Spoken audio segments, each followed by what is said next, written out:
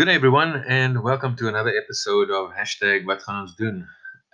This is episode 30, and I thought uh, this is something that I have been trying to articulate in my mind for so long, and I have been wanting to speak about this for so long because it is something that I am passionate about, and I often write about it, and I often speak about it, but I've just not been able to articulate it quite right until I came across an article today that a cousin of mine posted on Facebook, and it's an article from June 2017, and it is by a guy Savo Heleta, and I must just say that over the years I have met um,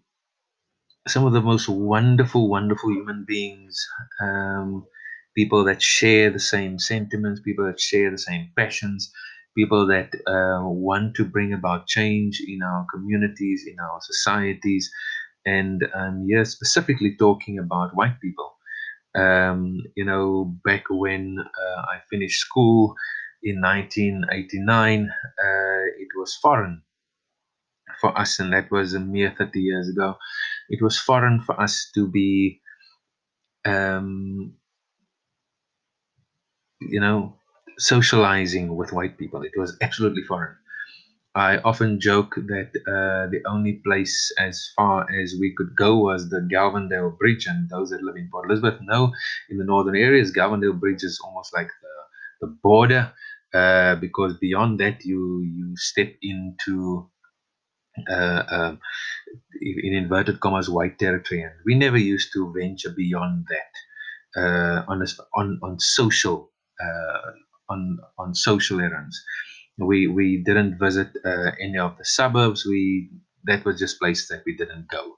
So, and over the years, I've met some of the most wonderful activists and people that share my politics and people that share my sentiments and really fight hard for equality and just to make this place a better place to live in. And I see you guys and I recognize you guys for what you've done, and also some people of late that have come on board with the Black Lives Matter movement, that have worked hard to educate themselves, that have asked questions, that have really wanted to find out more about Black Lives Matter, and that actually took the time to go and research and find what it's about, and actually realized just just what it means, and also recognize how the system still perpetuates itself in South Africa.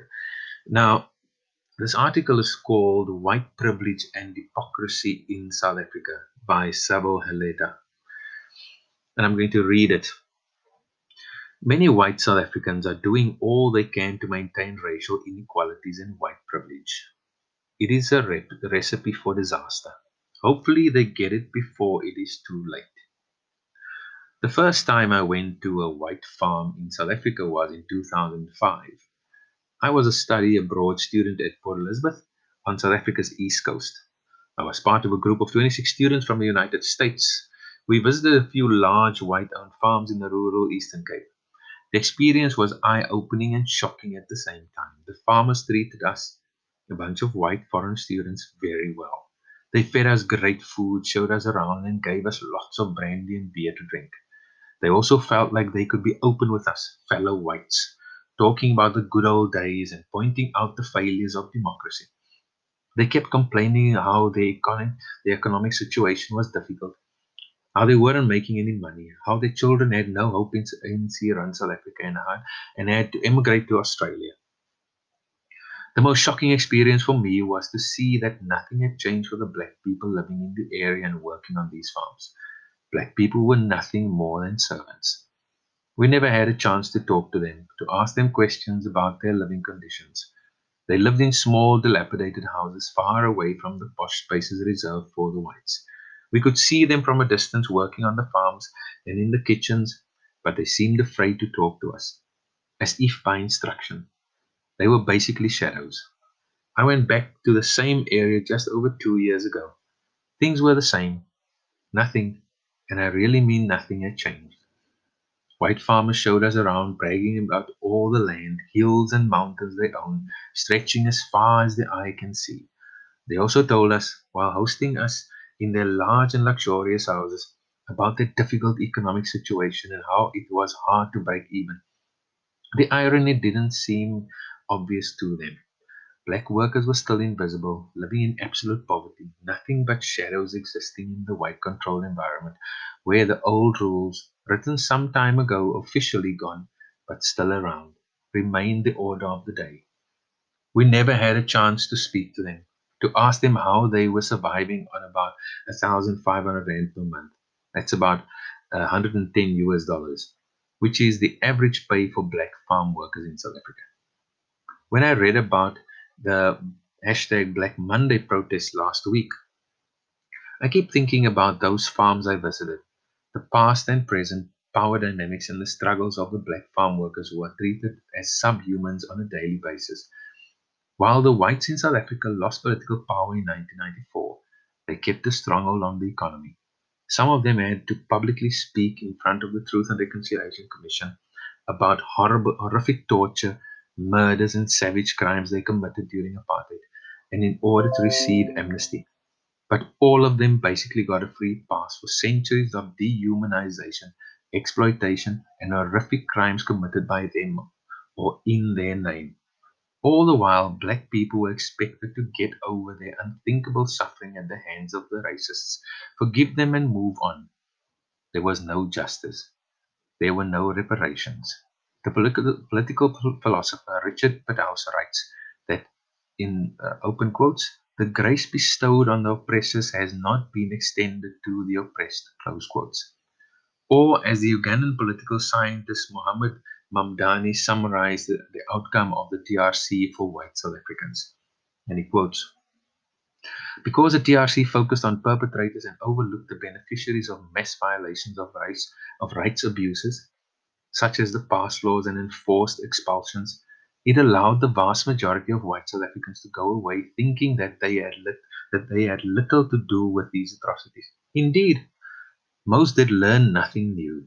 The alternative would have been for the TRC to show white South Africans that no matter what their political views, whether they were for, against, or indifferent to apartheid, they were all its beneficiaries, whether it was a matter of residential areas where they lived, the jobs they held, the schools they went to, the taxes they did or did not pay, or the cheap labor they employed. Close quote. The historical inequalities and structural barriers rooted in the racist settler colonial oppression and dispossession remain part and parcel of South Africa's social fabric today and continue to keep most black people trapped in inequality and poverty. Crime in South Africa is shocking and mind-blowing. According to recently released crime statistics, there are there have been over 19,000 murders and more than 140,000 aggravated robberies in the country in the past year. Per day, South Africans experience on average 52 murders and 50 attempted murders. During this time, there were 71 farm murders in 2016 and 65 farm murders in 2017. However, instead of focusing on murder and violent crime in the country, which mostly affect black and colored South Africans, the hashtag Black Monday protesters grieved over the white farmers and the whites in general while showing complete disregard for the struggles of black people and displaying what Peter House calls an open quotes isolationist victim mentality close quotes. They have been doing this since 1994, bombarding the country with a white nationalist propaganda that highlights the fears, anxieties, fragility, and nervousness of whiteness and whites while neglecting the dehumanizing the rest of the country, as Isonke Msimang recently pointed out. Despite all the rhetoric from the protesters and the opposition Democratic Alliance, hashtag Black Monday protests weren't about all victims of crime, or even about everyone in the farming industry. It was about white fragility, white tears, and white safety and security in post-apartheid apartheid South Africa, as Mabogo More calls the country. According to Gillian Gottsell, a lecturer at the Wits School of Governance, the hashtag Black Monday protests weren't about showing grief about the farm murders. Rather, it was display of grief about change in this country. For the hashtag Black Monday crowd, all lives didn't matter, not in the past and not today. For many whites, black and white South Africans aren't the same when it comes to persons' worth and contribution. Whites built this country, in commas. They like to say they ran the country well before 1994, when everything worked and they were safe on their farms and in their suburbs. They still work hard and pay taxes. They are special, superior God's people. Blacks, on the other hand, are lazy, entitled, unruly, corrupt, violent, criminal, uncivilized. They have ruined everything since 1994. Thus, the contributions and lives of white farmers who work hard and feed the nation matter more than black lives. This is why they think they deserve special protection from the government and police. Many protesters showed unreserved contempt for black people. They sang the apartheid anthem. Some came with their old apartheid flags, clearly missing the times when racism and white supremacy were the law of the land. Some yearned for the good old apartheid days when whites were safe and protected by the government. Others had banners that read, "Don't kill the hand that feeds you," and "No boer, no pap." In both instances, white farmers are seen as the producers of food, the blacks are the killers and or unable to produce food or anything else on their own. The message on the banners is clear. Without the white saviors, black South Africans have no chance in life. The hardships experienced daily by millions of black South Africans don't bother most whites in the country. For one, the large majority of whites never join their fellow black South Africans or offer them any kind of sympathy or support when they protest against inequality, exclusion, crime, racism, lack of service delivery, and other adversities. When black people protest demanding basic services, they are seen as violent good for nothings by most whites. This, despite the fact that most of the protests by black South Africans are peaceful. Black kids demanding safe schools are seen as a nuisance. University students demanding affordable education is not rooted in their colonial and apartheid system. Dehumanization, othering, and lies are ungrateful thugs. When black workers demand to be paid living wage so they can escape poverty and support their families, they are not seen by much of white South Africa as fellow citizens and human beings who have genuine and legitimate grievances and needs, but as senseless hooligans bent on destruction. They, the blacks, are at it again, protesting, disrupting, destroying, burning. They just know, they just don't know any better. I've heard this too many times. Whenever black South Africans are pushed over the edge by their daily struggles, often having no other option but to go to the streets and fight for their rights and basic services. The police did nothing to clear out the hashtag Black Monday protesters from the roads and highways. No stun grenades, no rubber bullets, no violence against protests. This is not surprising. South African police is known for shooting at black South Africans and breaking up protests, often indiscriminately and with overwhelming force and violence, whether with rubber or real bullets. But the same never happens when whites protest. A case in point is a student protest outside Parliament in Cape Town in October 2015. While black students were beaten by the police, shot with rubber bullets, and trampled on, their fellow white students protest moved freely in the same space with no one touching them. This was white privilege in action for everyone who cared to see. The Rainbow Nation, where everyone has a chance to make it in life through hard work, is a fallacy. In this fantasy land, historical and structural inequalities don't exist, and past doesn't matter anymore. As the saying at many white braais goes, it's been more than 2 decades since the apartheid ended. How long will blacks complain about it? Everyone is equal now with the same chances and opportunities. What are they still complaining about? The reality is complete opposite. As a recent article in New York Times highlights, while South Africa has seen political change, apartheid has essentially persisted in economic form. The country remains a land of astonishing contrast, and inequality is still largely based on race and centuries of racist looting and oppression. Instead of facing up to the difficult past and dismantling structural barriers that maintain the oppressive status quo, way too many white South Africans are doing all they can to maintain racial inequalities and white privilege. This is a recipe for disaster. Hopefully, they get it before it's too late. That was Savo Aleta writing in his personal capacity. So hashtag wat gaan ons doen? Inequalities exist. Structural racism exists.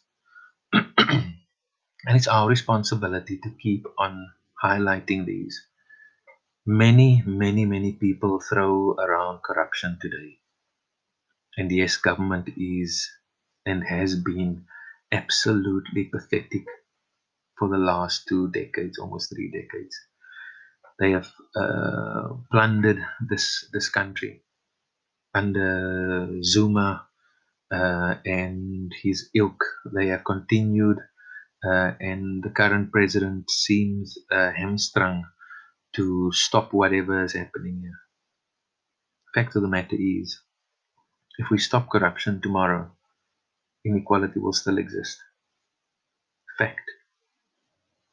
So hashtag wat gaan ons doen? Let's continue. Let's continue this fight.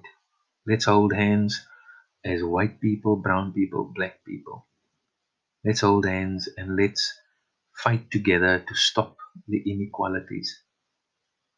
Let's keep on speaking to one another. Let's have difficult discussions. We have to start with having difficult discussions. And if you don't know where to start, ask me. Ask anyone around you. People are willing to assist.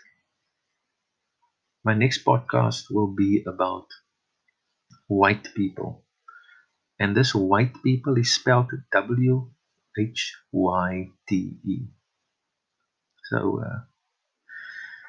until next time, my name is Marvin Dry. If you want to chat to me or debate or share or have a discussion with me, send me a WhatsApp, an email, a SMS. My cell number is 082 772 5578.